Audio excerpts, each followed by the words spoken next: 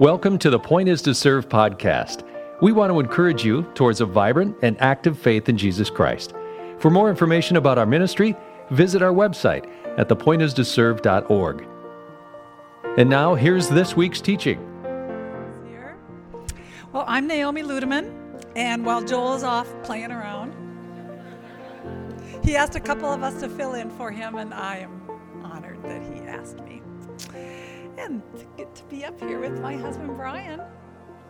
I really like that. Well, this summer we have embarked on a series about Psalms.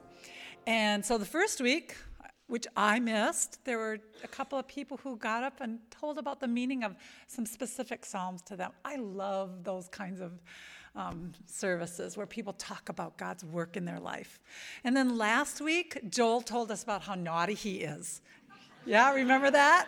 And that he eventually came upon Psalms 1 and just let that speak into him as a young person and turned his face to God. And now we have him today standing by the streams of living water, which is what Psalms 1 talks about. And we're so glad.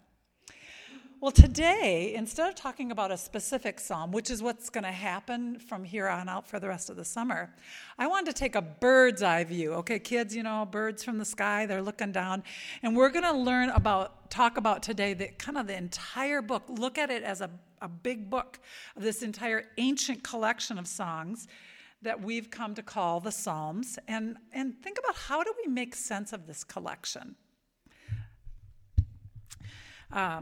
As an affiliate professor at Sioux Falls Seminaries, I work really closely with my students on their hermeneutical practices. I think this is a really important skill and thing to figure out. So that's what we're going to do today. So what is hermeneutics? Well, in case you didn't get your little flyer, you can tell I'm a teacher. It's this big, long outline that I created. So just raise your hand if you want one, and maybe someone can get one to you. But hermeneutics is the theory and method of how we make meaning of what the Bible says in the original reading, in their time, place, culture, language, and then how we can reasonably transfer that to our place, time, culture, and language. It asks these questions, these who, what, where, when, why questions, like who is the original author? When was it written? What was happening at the time that it was written? What type of literature form is it? Poetry, a letter, history, and so on. So I thought we might take a good look for just a few moments as an example at Psalms 23. The Lord is my shepherd, I lack nothing. He makes me lie down in green pastures. He leads me beside still waters. He refreshes my soul. He guides me along the right paths for his name's sake, and so on, as Psalms 23 goes. And perhaps like you've taken comfort in this psalm frequently. As a hospice chaplain, I use it with a lot of patience. The image of an ancient agrarian setting is a scene that we can imagine today. Sheep, shepherds, beautiful green pastures, still calm waters, if you're from Minnesota. Wandering sheep that needs a shepherd's staff to keep us on that right path. The psalm offers a scene of care and comfort, and we can feel God as shepherd, doing his job to keep the sheep safe from the cliffs and the foes of this world, just like us. This makes Psalm 23 accessible to us as we connect with the shepherd and how we understand God. But did you know that in ancient Hebrew, that a reference to a shepherd was also a reference to a king, as we can learn in Ezekiel 34? At this place and time in Hebrew history, few kings were doing what they were supposed to do for their job. And the Hebrew people were not doing such a good job either. So when Psalms 23 makes this reference to the shepherd, the reader of that day would go, oh, he's talking about the king, and we're the sheep, and we're straying. But look at what God and the kings of the Hebrew kings are supposed to be doing. This was a reminder, a wake-up to them. And so while we might not think quickly of a king, the original reader would. So if we do think of Psalm 23 as also about this double meaning of shepherd and king, what might that do for us as readers? This is what we call the hermeneutical practice of contextual theology. Contextual theology, yeah, you're laughing away. Sorry, I'm an academic. Contextual theology is a study of how people from different times and places and cultures make meaning of the Bible, of God, and how we live together in the world. It helps us approach Scripture from a contextual theology way to better minister to and with others who think and believe differently from ourselves. For example, I participated in a ministry in Ukraine with a Ukrainian Theological Baptist Church for 8 years. Each summer, this ministry connected mostly Minnesota Baptist churches with Ukrainian Baptist churches. We would go to Ukraine and lead Bible studies, or camps, and for youth and kids, and all sorts of different things in 50 different communities. And as a professor at that time of global studies at Bethel University in St. Paul, one of the things I was curious about and then able to research during those years there was why the evangelical Baptist churches that read the same Bible that we read and studied, why they believed some things that were distinctly different from us in Minnesota in our Baptist churches. Well, one of the beliefs that I found fascinating, as my friend Pastor Sergey described it, was a flat theology about God. Meaning that they didn't attempt to explain all of the characteristics of God that we try to explain, like God is all-knowing, all-present. No, they believe that it's not appropriate to describe God in that way. In fact, God should remain a mystery and unknowable, and that we are not and we should not think of God using human concepts and explanations. Well, how could this contrast in Ukrainian and U.S. Baptist belief so different if we read and studied the same Bible? The short answer is that Christianity in Ukraine has been living in the eastern region of the world that has a very different history from us in the West.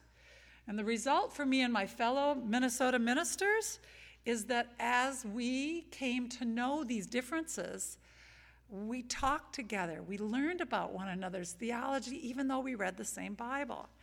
And we were careful as Minnesotans to minister with our Ukrainian friends to Ukrainians.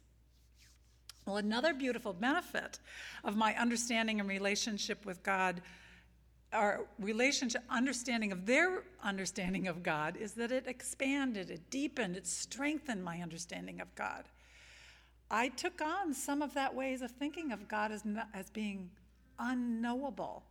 God is more mystery to me now. That has expanded my understanding. We were practicing contextual theology. And that's what we can do today in our bird's eye study of the Psalms. The book of Psalms is, as author Joshua James has written, needs to be read from the perspective that Psalms is very old, really old. And that means that we have some interpretive work to do in our effort to understand it. And that's what we're going to do this summer. So let's do some contextual theology. Let's apply some of those questions and consider 4 things about Psalms. Because Psalms is really old, it was written in really old, now dead language. It was written in ancient Hebrew, not even modern Hebrew. Like, we can barely understand or read Shakespeare's 17th century written English. Well, the same would apply, and that's just a few hundred years old. Ancient Hebrew was written 2,500 years ago, give or take a few thousand years, and that is really old, right? Well, because Psalms is really old, it employs really old literary devices, the techniques of writing. We did not learn about these techniques in our English classes. I'll tell you that because I was an English teacher. For example, biblical poetry, it doesn't follow the same rhyme that we know anything about today. And we haven't even been able to crack the code of that rhyme meter. So when we read it today, yeah, we can get a feel like for some rhythm that's there, we can feel that, but really we can't apply some of that. We have insight into some things, and I'm confident we're going to learn some about that this summer. Number 3, because Psalms is really old, it's dependent upon some really old theologies. Like, in the time that the Psalms was written, they believed in multiple gods. They were not a single God, monotheistic way of thinking. And that's kind of strange for us. And when we see in other places of Scripture, there's reference to other gods. And they believed it. That was the normal way of doing things. But that would be an aspect of their theology that's quite different. And we see it all over the Old Testament and the New Testament today. Number 4, because Psalms is really old, it presupposes an old view of the world. Okay, here's some examples. It took place in the Middle East. It's a very different Middle East from today. Believe me, I've lived there. It took place in a desert, not the prairie. The people were tribal in how they organized themselves and lived. Their government was monarchy-oriented, not an election and democracy. They were living, as I said, in a time that believed in lots of gods. And in contrast, then, we live in the Western culture. On the prairie, it's not tribal. We're very individualistic in the way we do things. They were very collectivist in the way they do things. We take great pride in personal liberty. Not so much. It was about family honor that was so important to them and still is today. So there are a lot of differences in our culture, in the way that we view the world. Another big difference is that Jesus hadn't come yet in the Psalms. They knew this Messiah was coming. They were waiting for this messianic age. Today, we know Jesus. We know the difference that makes. So we need to read the Psalms and think about the Psalms from that perspective, from the original writer. So what's the conclusion from these 4 points? We actually don't know a whole lot about or understand a whole lot about those who wrote Psalms. Psalms is old, old, old. And yet, Psalms is a book that so many of us can and do hold in high esteem. And we read it as part of our regular, some of us, daily Bible reading. And we gain a deep, meaningful understanding about who God is and who we are in humanity. So just as I learned to be careful about how I drew meaning and understood my Ukrainian friends and how they understood Scripture, we need to do that today in our reading of the whole Bible and of Psalms. And again, that's what we're going to do this summer. Okay, so the next hermeneutical question. Time and place in the world. Psalms was not written in a day. Nope. And as I said, it was written some 2,500 years ago. And it was written over a couple of hundred years, over 5 eras of history. The scholarly conclusion is that it was written by several different people. And then it had editors that put it together and then put these bookends of Psalm 1 and 2 on one end and then Psalm 150 at the other end. In fact, hold on to your seats, some of you. The many Psalms that are attributed to King David as the author, he actually didn't write very many of them. He only wrote about 13 of them. Okay, so what's going on? Let's take a look. At the beginning of the Bible, of most Psalms, is a title. When a psalm has what is referred to as a long title, that's more detailed, we can be fairly confident that it's specifically referring to an event in David's life. Like Psalms 18, reads like this: "To the chief musician, a psalm of David, the servant of the Lord, who spake unto the Lord the words of this song in the day that the Lord delivered him from the hands of all his enemies." Now that's a specific event. An event was Saul and David. But for many of the Psalms, most of the other Psalms, it's just this reference. Something like a Psalm of David, to the choir master, a Psalm of David. And then there's these strange references like to the choir master according to the doe of the dawn. Well, we can join the scholars. They don't know what that means either. Okay. But what do these other references mean? What does it mean to us that David didn't write all of them? What's going on? What was the goal, the purpose of the editors, the writers of them? Well, let's look at Psalms 137. It begins, "By the rivers of Babylon, there we sat down and there we wept when we remembered Zion." Let's start with the last line, "when we remembered Zion." This is a reference to the city of Zion, or what we better know today as Jerusalem, that was built about 1,000 years before Christ was born, and it was built during kind of the life of David and Solomon, his son. The reference to the rivers of Babylon in the first line, that's about a time when the Hebrew people were enslaved by the Babylonians, which took place in the 6th century, about 5 to 7 years after David died. The enslaved people sat and wept by the rivers in the region of Babylon. David definitely did not write Psalm 137 because he was dead, but there's this reference to him. So again, what's going on? Why are they attributing these Psalms to David? There are several things happening. Remember, Psalms is a very old book. And so when they refer to David, the reader of that time knows something else is going on. They're used to that kind of reference. So one explanation is that it became a religious tradition. And the early Jewish New Testament era reader would have likely known this kind of reference. So is it incorrect for us today to say, and the Psalms written by David? Well, technically, yeah, it is incorrect. But the author reference seems to be part of this religious tradition, as I said, and there's not a harmful impact when we say make that reference to David or attribute the authorship to him. So when I use it as a chaplain with hospice patients and say, so let's read Psalm 23 by the Good Shepherd and who became king, that's okay. Is there anything else going on in this who's the author question? Well, yes, there is, and I think this is what's special.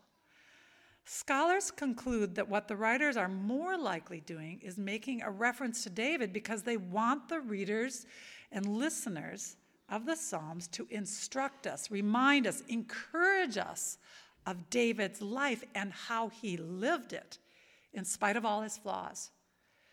Something like, maybe you can use this psalm in a situation roughly equivalent to David's story.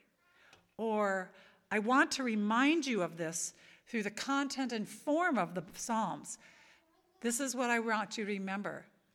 The joys and sorrows and tragedies of this life happen to all of us, David included.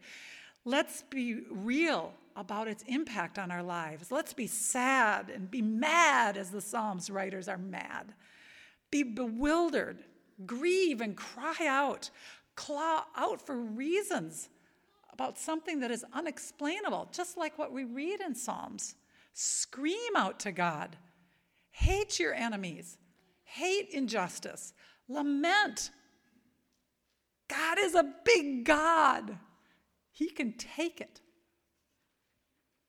And, as we read repeatedly in Psalms, when we study it from a bird's eye view, we see that in the same breath as the ranting about God, we see this pattern.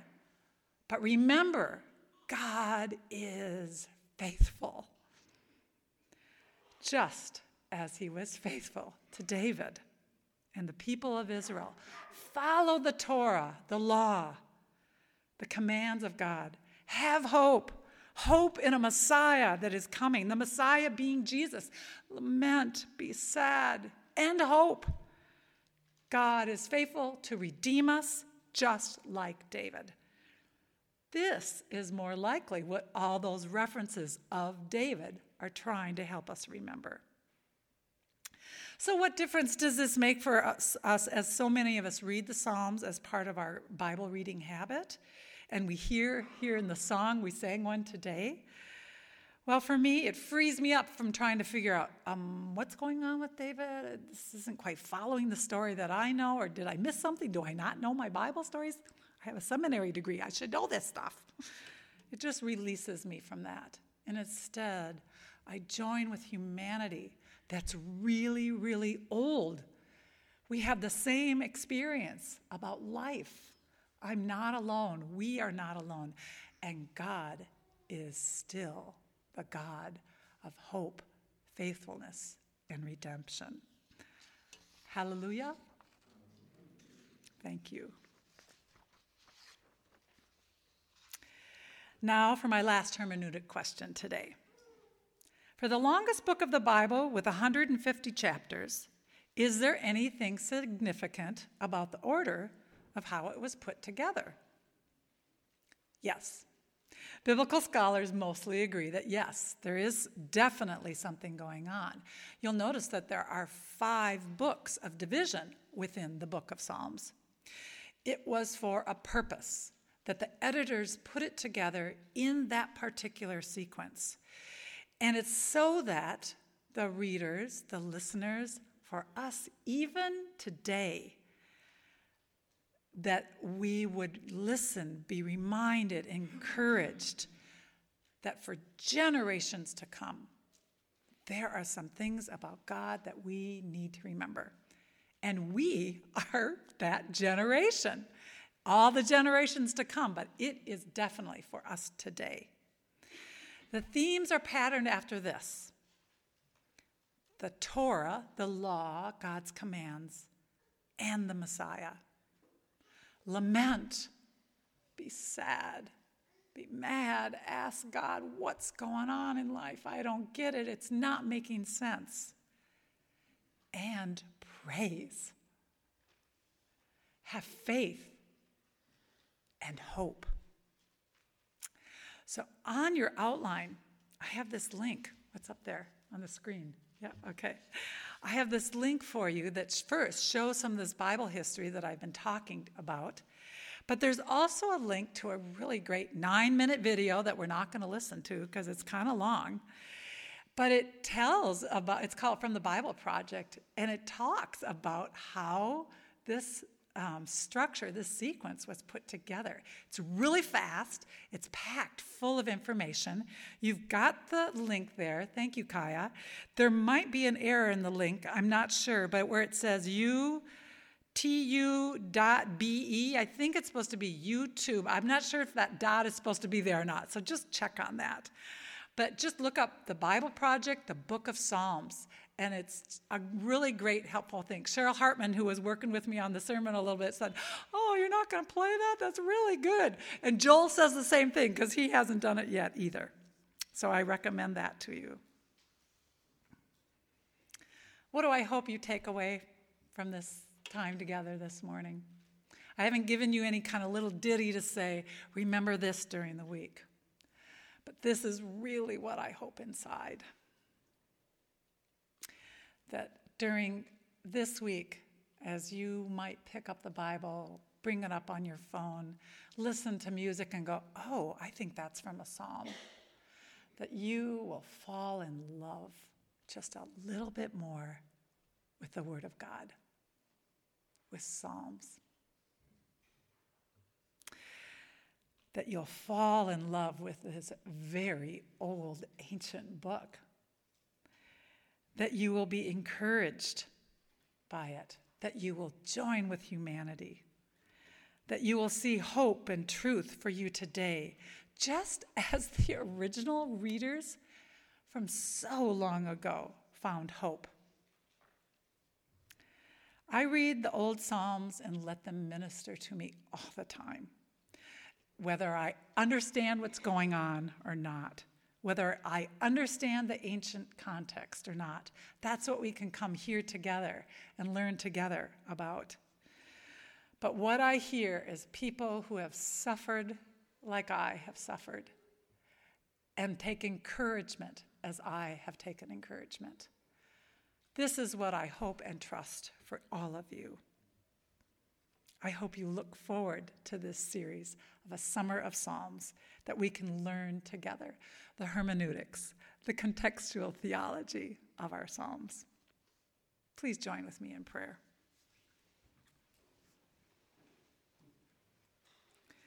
We will extol you, O Lord, for you have drawn us up and have not let our foes rejoice over us. O Lord our God, we cried to you for help, and you have healed us. O Lord, you have brought up our souls from Sheol. You restored us to life from among those who go down to the pit. Sing praises to the Lord, O you God's saints. Give thanks to God's holy name. For God's anger is but for a moment, and God's favor is for a time. Weeping may tarry for the night, but God and the joy comes with the morning. Amen. Thanks for tuning in to the Point is to Serve podcast. For more information about pursuing a relationship with Jesus Christ or information about the Point is to Serve ministry, please visit our website at thepointistoserve.org. Thank you, and may God bless you.